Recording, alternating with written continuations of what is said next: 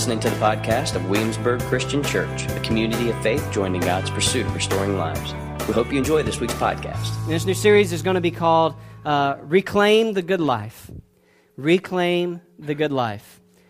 And it's going to be a study of Romans chapter 6. And we're going to study this chapter together. Now, in order to study this chapter together over the next few weeks, we've got to understand some of the context, which we will do over the next few weeks. We'll understand the context as a whole. It's a dangerous thing to go in the middle of a book and not deal with the context surrounding it, so we'll do that.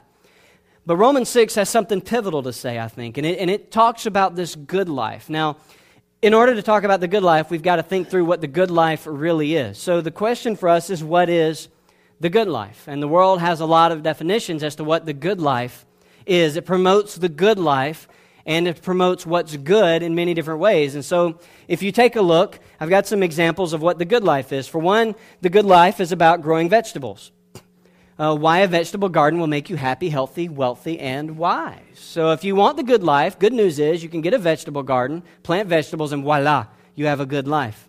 All right, but then the appropriate thing to do once you've planted your good life is now you need to eat your good life. So now that you planted the vegetables that have given you a good life, if you want a good life, you need to cook them up, and you'll find the good life. So here's some creative recipes. And once you're eating, you need to sip the good life. So you need to make sure you can indeed sip the good life.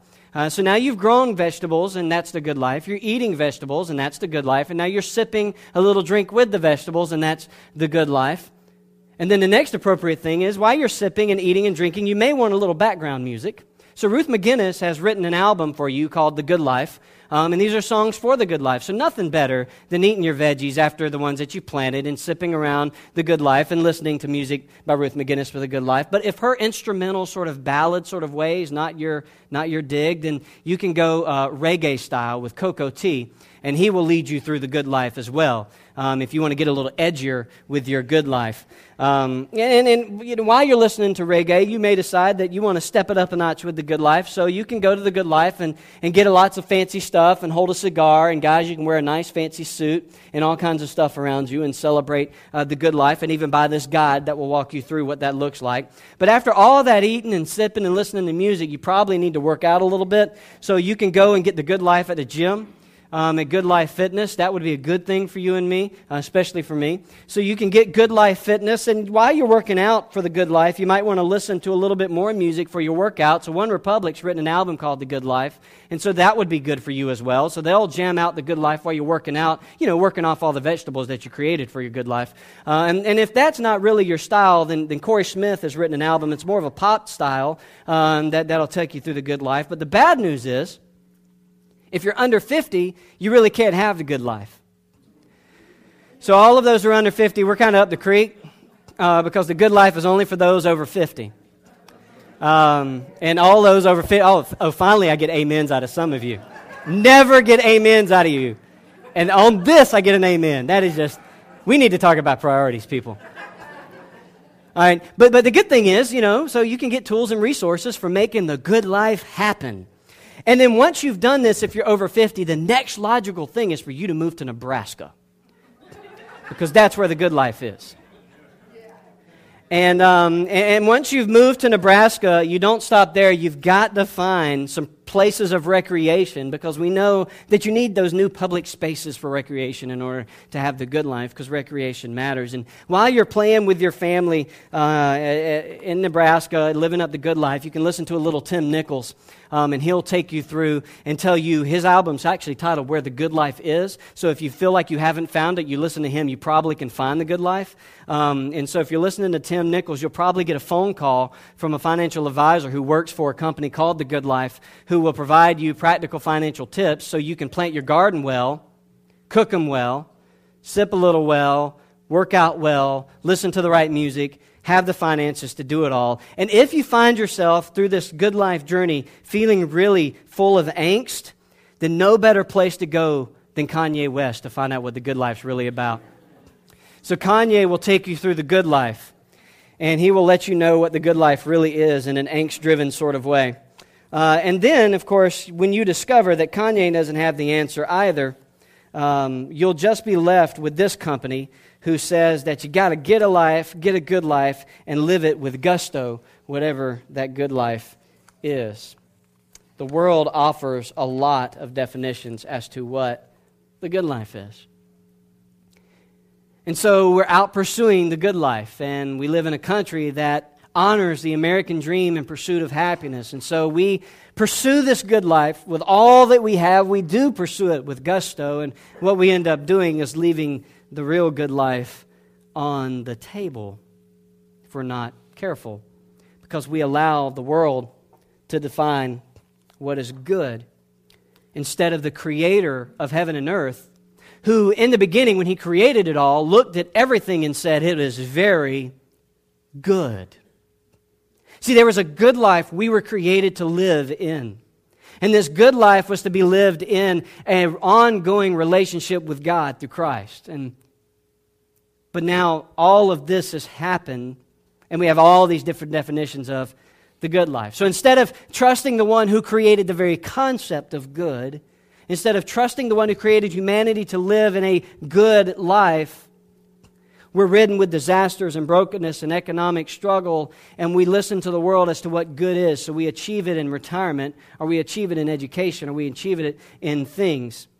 And we fail to follow the one who showed us what the good life looks like in Jesus, and then shows us what the good life really is through His Word. In a sense, we, as Christ followers, need to reclaim the good life. But if you're going to reclaim the good life, especially in a world full of disasters and economic strain and brokenness and sin and sickness and death, then you got to let God define what good is.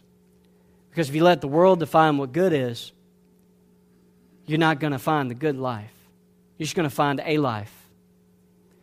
And so I want you to listen, because the world defines the good life in terms of accumulating.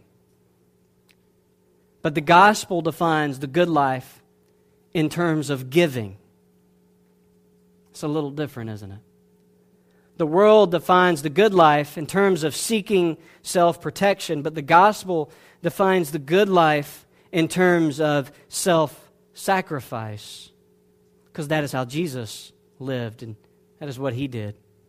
The world defines the good life as doing for yourself first, yet the gospel defines the good life as doing for others first, because that is how Jesus lived and what He has done. The world defines the good life as having good self-esteem and feeling good about yourself, whereas the gospel defines the good life as finding your worth in who God says you are and what God says is true about you. And that is different than the world. The world defines the good life as in providing a sense of security for your loved ones. Though it's a noble and even biblical cause, the gospel further defines the good life as realizing that true certainty and security is found only in the King of Kings and the Lord of Lords. The gospel is different from the world because the world defines the good life as embracing privilege, entitlement, your rights, what is due you. And this often creates boundaries in classes, social, economic, gender, race.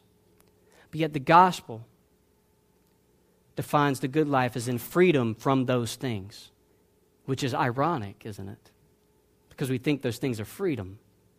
Freedom from those things, which leads to a boundary-less life, where there is a kaleidoscope of colors, a kaleidoscope of races and gender, but there are no classes that keep us from being one. And that's different from the world. The good life, in order to be good, has to be defined by God. I want to read you this quote because it is a question we have to wrestle with. Because I realize that over the course of the next few weeks, many of you are going to sit here, and I'm going to sit here, and we're going to wrestle with this. We're going to wrestle with a world that allures us with the trappings of success and that allures us with what the good life is and it being retirement and all these things. And we live in a strained place, in a strained world, in strained times. And we're going to be allured to all that. And you're going to hear all this church speak. And at some point, life is going to conflict with what God is saying. And we're going to be left with a choice. I know Fred Butt. So then I'll leave you with this before we move to the text. As members of God's church, will we trust that God knew what He was doing when He gave us His Word? Together, will we realize that our greatest need is not to become a successful business person, a high-paid employee, a comfortable retiree, a good spouse, or even a good parent or a good grandparent. But our greatest need is to know God and walk with Him. When are we as His church going to trust what He says in His Word? That we're going to trust that He knew as creator of life and creator of good what good really is, even within our modern context. Because when we know what good really is according to God, it changes what we view as social norms. It changes how we love people. It changes how we see different people. It changes how we respond to inhumane treatment in an inhumane world. It changes how we respond to the brokenness of this world. It changes how I see the foreigner. It changes how I see the other gender. It changes how I love my wife. It changes how I treat my kids. It changes everything because God has defined what is good. And that often will not line up with what the world says is good. But make no mistake, the world's not the enemy. The enemy is the enemy, and he'll always be the enemy. It's just the world is so out of whack at times that it's lost touch with its Creator. And we're a people who've come back into a relationship with a Creator who's supposed to show the world what it looks like to be in touch with its Creator. And so then anytime we as Christians go out living a different kind of good life, what we end up doing is following along with the world's way and leave the world of God behind. And that's not the good life. Martin Luther was a 16th century reformer of the Christian church. He got kicked out of the Catholic Church because he discovered that the Bible taught that man was saved by grace through faith, and it changed his life and wrecked him from the inside out. It cost him everything. And it is said that when he found his strength flagging and his fear growing and he became weak in his own faith and in his own heart, it is said that he would stand up and he would cry out with at the top of his lungs, "I am baptized." And in that proclamation, he would find strength and hope to move forward, to do the great work that God had called him to do. Luther taught that baptism is not water only, but it is water used together with God's Word and by His command. That is a quote. This theology of life and faith and this theology and practice of what baptism is radically shaped who he was. When addressing what baptism meant for daily living, Luther said, "It means that our sinful self with all its evil desires and deeds should be drowned through daily repentance, and that day after day a new self should arise to live with God in righteousness and purity forever." And so Martin Luther, when he would preach and he would look out at the Christians, he would often say this, and it's what I say to us today. Remember your baptism. Remember your baptism. Remember your baptism. And you could suppose that Luther took his cues from the Apostle Paul in Romans chapter 6. The Church of Rome had found themselves in a bit of a tizzy. They had come to know Jesus Christ in a very, very tumultuous culture that was offering all kinds of good life. But they found the gospel, and they believed it and trusted it. And so they were saved people by grace through faith, and they trusted that Jesus is the Messiah and the Lord of Lords and King of Kings. But even in their own journey, they started to pursue in their own way other types of good life. And so Paul had to write them to help them redefine what the good life is. And they went so far in their journey that they even thought, grace came to us because sin was so entrapping. That people were dead and lost in sin, so God had to do what people could never do for themselves and come in and save people and release people and free people. They call that grace. So God did what He did in grace because of the depth and the broad effects of sin. And so their theology developed in such a way that they thought, then if we sin more, we'll get more grace as a result of that truth. They had bought this other kind of good life. We hear that and we think, well, that's absurd. But is it really? Is idolatry really that blunt and blatant, or is it that subtle? When we pursue other things for the good life, one might be able to call that idolatry. And so Paul speaks to them, and he begins in Romans chapter 6. And he says, what should we say then? Should we continue in sin in order that grace may multiply? Absolutely not. How can we who died to sin still live in it? So right out of the gate, he asks this rhetorical question, and basically Paul is saying, that's just absurd. This is absurd to think that we should continue in sin, kind of live this life that led us away from God, even in its own little subtle ways. In other words, what Paul is saying, should we really think that life can be found anywhere else other than in God? And he says, how can we who died to finding life anywhere else? How can we who died to rebellion, how can we who died to sin live in it any longer? And so he keeps going. And he says, verse 3, are you unaware? Don't you guys remember that all of us who were baptized into Christ Jesus were baptized into his death? Therefore we were buried with him by baptism into death, in order that just as Christ was raised from the dead by the glory of the Father, so we too may walk in a new way of life. Paul is basically saying, remember your baptism? Remember when your heart was convicted that Jesus is who he said he was, and it moved you to be baptized, that you were baptized into Christ, Jesus, into his death. And you were buried with him by baptism into death. And so the death that Jesus died towards sin once and for all is the death that you took on in your baptism. That when you were baptized into Christ, you were baptized into a new way of life. You were baptized into an eternal way of life. You were baptized into a life that says, I am dead to all of the other things that the world has offered, and Jesus' death is my death. So my past, my wants, my desires, I'm burying it here by faith. And you were buried with him by baptism into death. And you didn't just stay there. You didn't just stay under there. In order that just as Christ was raised from the dead by the glory of the Father, so we too may walk in a new way of life. The burial was a means to resurrection. It wasn't the end in and of itself. And Paul is saying, don't you remember then when you came out of the water, as Jesus came out of the tomb, you came out of the water, you came out with a new way of life, with a new perspective, with a new life, with a life that was given to you, with a life that was reclaimed, and it was a good life because it was a new life lived with God. Which means we see the world different now. It's not the old life we lived before.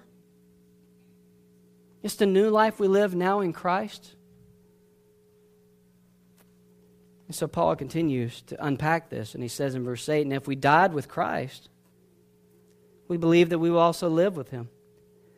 Because we know that Christ, having been raised from the dead, no longer dies. Death no longer rules over him. For in that he died to sin once and for all. But in that he lives to God. So you too. Consider yourselves dead to sin, but alive to God in Christ Jesus. In the Greek, the word there for consider, it literally means to take inventory of or count it as fact. Paul is saying that when you're in your darkest moment and the disillusionment of life, when you have sinned and sin is starting to get its hold on you through the guilt, when your wife is on your last nerve, or better stated, your husband is on your last nerve. When your children are going crazy, when you cannot find the job, when your job is uncertain, when the world around you seems to be falling apart, remember your baptism. He says, consider yourselves dead to sin. When this sin and when this way of life, when your tendency is to be drawn to the illusionment and the trappings of success, to be the businessman at sort of all costs, or to do what, you need to get done because you got to take care of your family, and it's going to pull you away from God and God's people, and it's going to pull you away to this sort of illusion of the good life, Paul is saying, consider, take it as inventory, count it as fact, reckon it as truth. You are dead to that. That good life that the world offers God's people has no bondage, no enslaving way about it anymore. Why? Remember your baptism. Remember you died to that in Christ, and you were raised to a new way. See, baptism is highly misunderstood for a whole bunch of reasons. What Paul is saying is that baptism is a gift. And it is a gift given to us by God. And it is a gift given to us by God that we fully get to tangibly experience. But it is a gift that absolutely requires faith. Because when we see someone get baptized, we see them get wet. And we see them come up wet and oftentimes very cold. But what Paul is saying is with the lens of faith, they're buried with Jesus and they raise to walk a new life. It's like Galatians 3:26-27 says, for all sons of God through faith in Christ Jesus, for as many who've been baptized into Christ have been clothed with Christ. They come up new, clothed with Christ. New way of life. It's faith. It's trust. It's believing that God is doing what He says He's going to do. It is what God has done, and there's nothing that can be added to it or taken away from it. And that is the point. Remember your baptism. Nothing can be added to it or taken away from it because it is a gift of God. Remember your baptism. And that is what Paul would try to tell the Roman church as they were starting to live away from the reality of their new life. Because baptism reminds us that life has been reclaimed. A new way of life and seeing the world different has been reclaimed. Church, this will affect how we love. This will affect how we live. This will affect how we see others. This will affect how you see yourself. No matter how pretty you think you are or you aren't, no matter how bald you think you're getting or you're not, which is my issue, you are the child of a king. And there's nothing that changes that. And that makes you beautiful.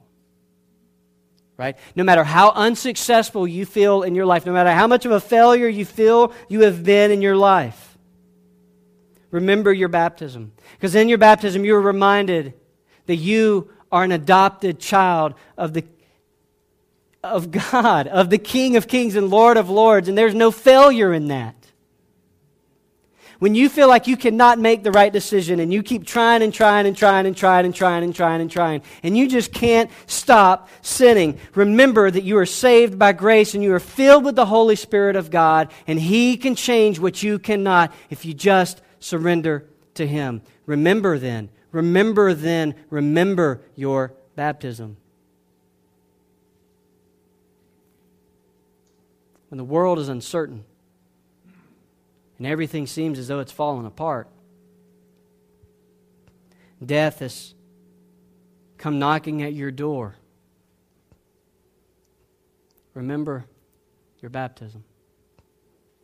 See, it's not baptism in and of itself that means a thing. It's what God has attached to it. It's what God has said that it is. God gives the meaning. Not a church, not a theology, not a brand, not a personal conviction, and not a view. That is why Martin Luther had such a high view of it, because he understood that God had given the meaning to it. And it is incumbent upon God's people to listen to God and to remember who we are in Christ now and the beautiful picture and expression and gift that God has given us as our baptism. Because it points us to the one who has set us free. Baptism reminds us of a life that has been reclaimed. and it reminds us of a life that has been proclaimed over us as a new creature living a new way of life. And it is not because of anything you could do and I could do or ever can do.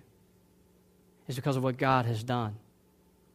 And so I say to you today, when the darkness and disillusionment of life comes your way, when the darkness of this world clouds your eyes, may you remember the light of the world, and may He shed light along your path. May you remember your baptism. When the cares of this world seek to bring you down, may you remember the Prince of Peace, that His yoke is easy and His burden is light. May He open your heart and learn from Him.